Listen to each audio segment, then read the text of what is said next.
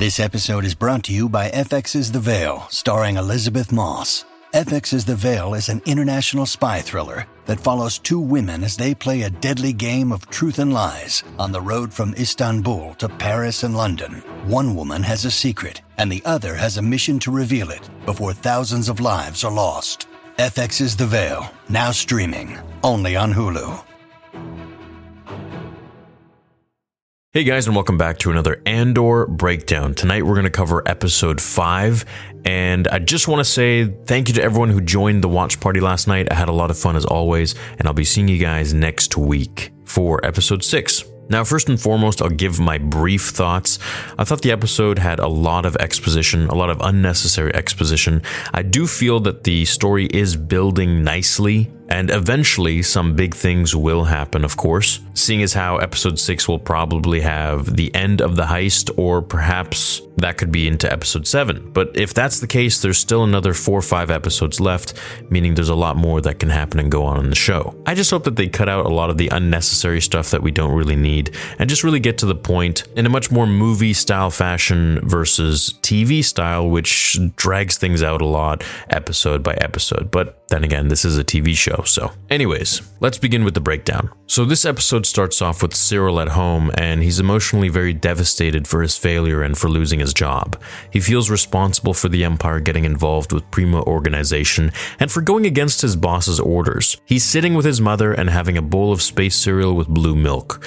Now, blue milk, of course, for those new to Star Wars, was first seen in A New Hope on the Lars homestead with Luke Skywalker and Aunt Beru and Uncle Owen. Now, some of the life advice being given here is actually really beneficial and really good. Not just to Cyril, but for us too as the viewer. Now, Cyril's mom is going to call Uncle Harlow, calling in for a big family favor. And Cyril says, well, will he even remember you, or will he even give you the time of day? And she says, yeah, of course, and he'll be happy to do it.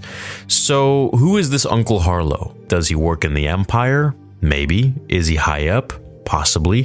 Could he give Cyril his job back, or a job with the Empire? It is possible, but maybe he is a bounty hunter. Maybe he does some other job that Cyril will find interesting, or maybe it's just some low-level job that Cyril really wants nothing to do with. Now, I think Cyril's information of Cassian and the hologram that he has with him, which was ratted to him by Cassian's buddy, Tim, will eventually be used against Cassian, of course. Cassian wakes up on Aldhani with the crew as they near the heist to take money from the Empire's military base. He chats with Skeen, and this is one of the guys at the camp who took all of Cassian's blasters to check them out. It's very evident that Skeen does not trust or like Cassian, and I think actually that they're going to become good friends going on, and probably Skeen's going to die or something like that. Now, Skeen points to one of the blasters and says this is corporate issue.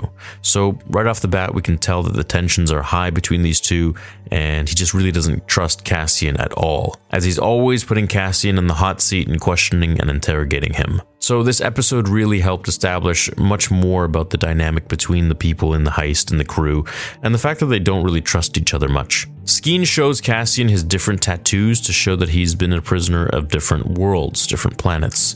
And Cassian responds with having been in juvie basically as a kid himself when he was 13. Mon Mothma has breakfast on Coruscant with her husband and her daughter, Lita. There's some family drama here, and it's evident that both Mon Mothma's husband and daughter don't really like her all that much. I think this is to show that Mon Mothma is singled out, that she's human, and she's being bullied or ganged up on. I think this makes her sort of the victim in the story, and it'll help with her story of being a fighter, a lone wolf, going against all odds type of thing, without much support at all from those that are very close to her. I think her and her husband have very different political ideologies. Cassian checks out an old-school interceptor for star systems.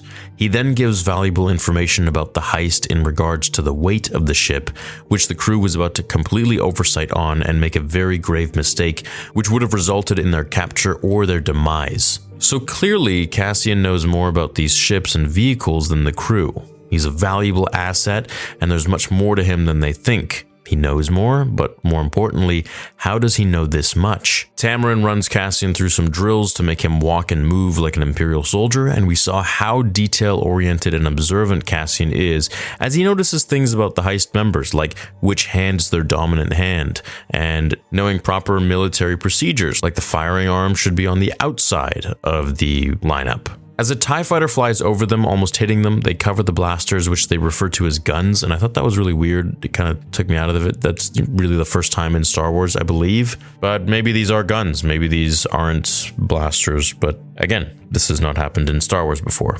So possible slight oversight, or maybe it'll be explained later. We jump a couple scenes and Andor gets dressed and puts Luthen's Rakata kyber crystal around his neck and hides it in his chest. Now, if you want to learn about the Rakata, I made a video just a few days ago covering the Rakata Empire, the Infinite Empire, and their complete history. So go check that out if you so wish. They're a really cool species and they got a really cool history as well. Dedra continues to research the case that she was ordered not to continue regarding the NS9 Starpath unit that Cassian took. Now, I believe that unit has something to do with being a navigation unit or navigation system that was probably going to go in some big Imperial ship, maybe even an Imperial Star Destroyer. She's convinced that all of the mishappenings around the galaxy aren't random, but actually are purposely meant to look random, which makes them, of course, rigged. She's going to crack the case, and she will probably get to the bottom of this eventually with her coworker. The crew gets ready for the heist, and this is the last night before they get on the move. Cyril and his mother continue to talk, and at this point the cereal is mushy for the length that they've been chatting, or at least it's edited that way because like several days have passed and they're still sitting there chatting away. Cassian, or by his alias Clem, goes over routines with Vel. We learn that Lieutenant Gorn lost the woman he loved and lost a promotion with the Empire. I'm assuming perhaps the two might have been related or something, as it made him fall out of passion with his job and for working for the Empire, thus turning him into a spy and helping Cassian and the crew. Skeen takes a knife to Cassian's throat and rips off the kyber crystal that Luthen gave him. Skeen finally cracked and doesn't believe Cassian is legit. He's wondering why Cassian brought treasure with so much with him on a heist.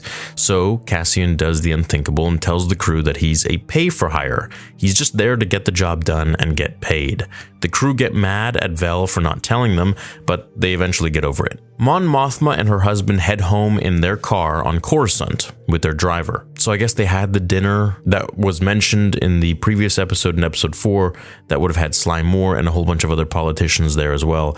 Now, I was really excited for this because Sly Moore was very, very close to Palpatine during the prequels, and there's a very big backstory on Sly Moore, which I'll be uploading a video on her very soon in a couple days here, and I want you guys to check it out because there's a lot of really interesting lore behind her, and her connection to Palpatine is rather quite deep. And in Legends, they even had a kid. Well, sort of. So if we do see her in the show, the fact that she was mentioned is promising. It is cool. Maybe we'll see her in the Senate, as we did see the Senate in the trailer, the same one that we saw in Revenge of the Sith, and of course the rest of the prequels. So there is a good chance that we'll see her near the end of the season, maybe next to Palpatine himself. Anyways, Mon Mothma and her husband go over the dinner conversation, and her husband, Garen, sees something wrong with her. He says, "You saw me talking to Gar Tafid tonight." Now, I don't know who that Gar Tafid guy is. I don't really think it's important. He's a new character in the show, I believe. Garen asks to learn about this new foundation Mothma has been hiding from him until tonight. She says you wouldn't be interested because it's about charity. So clearly that's a jab, and these two aren't very similar. We get the idea. Their interests or ideologies politically are completely different as well, and Garen seems to lean on the opposite political spectrum as his wife. The crew arrive at the Imperial military base and set up camp. As Cyril sits on his bed and watches the revolving hologram of Cassian Andor that Tim leaked to him, he seems committed to finding him and bringing him to jail. Maybe he thinks that if he does this, he'll gain favor again, or he'll get his job back, or maybe he'll get a job with the Empire, and his title along with it. Skeen tells Cassian about his brother, so he's starting to open up to Cassian now and says this is sort of a form of apology from him. Now, Skeen's brother, long story short, was killed by the Empire, basically how he had his farm flooded, a farm of pepper trees, centuries of them, and destroyed by an Imperial, where he ended up taking his own life, sadly. So Skeen definitely has it out for the Empire now for what they did to his brother, and not to mention he didn't like them very much in the first place anyways. Luthen has second thoughts on hiring Andor and thinks maybe it was a bad move, maybe it's going to fail him, maybe he made a big mistake. We see the Jedi and Sith holocrons behind him, and God knows what the heck is inside of them, what kind of information. It'd be pretty cool to find out. Luthen's coworker walks over and he tells her to double check her walkaway bag. So clearly he thinks things will go wrong and that they'll need to be on the run. She says it'll all be over this time tomorrow, and Luthen says, or will it just be starting? I thought this line was really cool. This is in reference to the rebellion. This could be the very first big move people make against the Empire.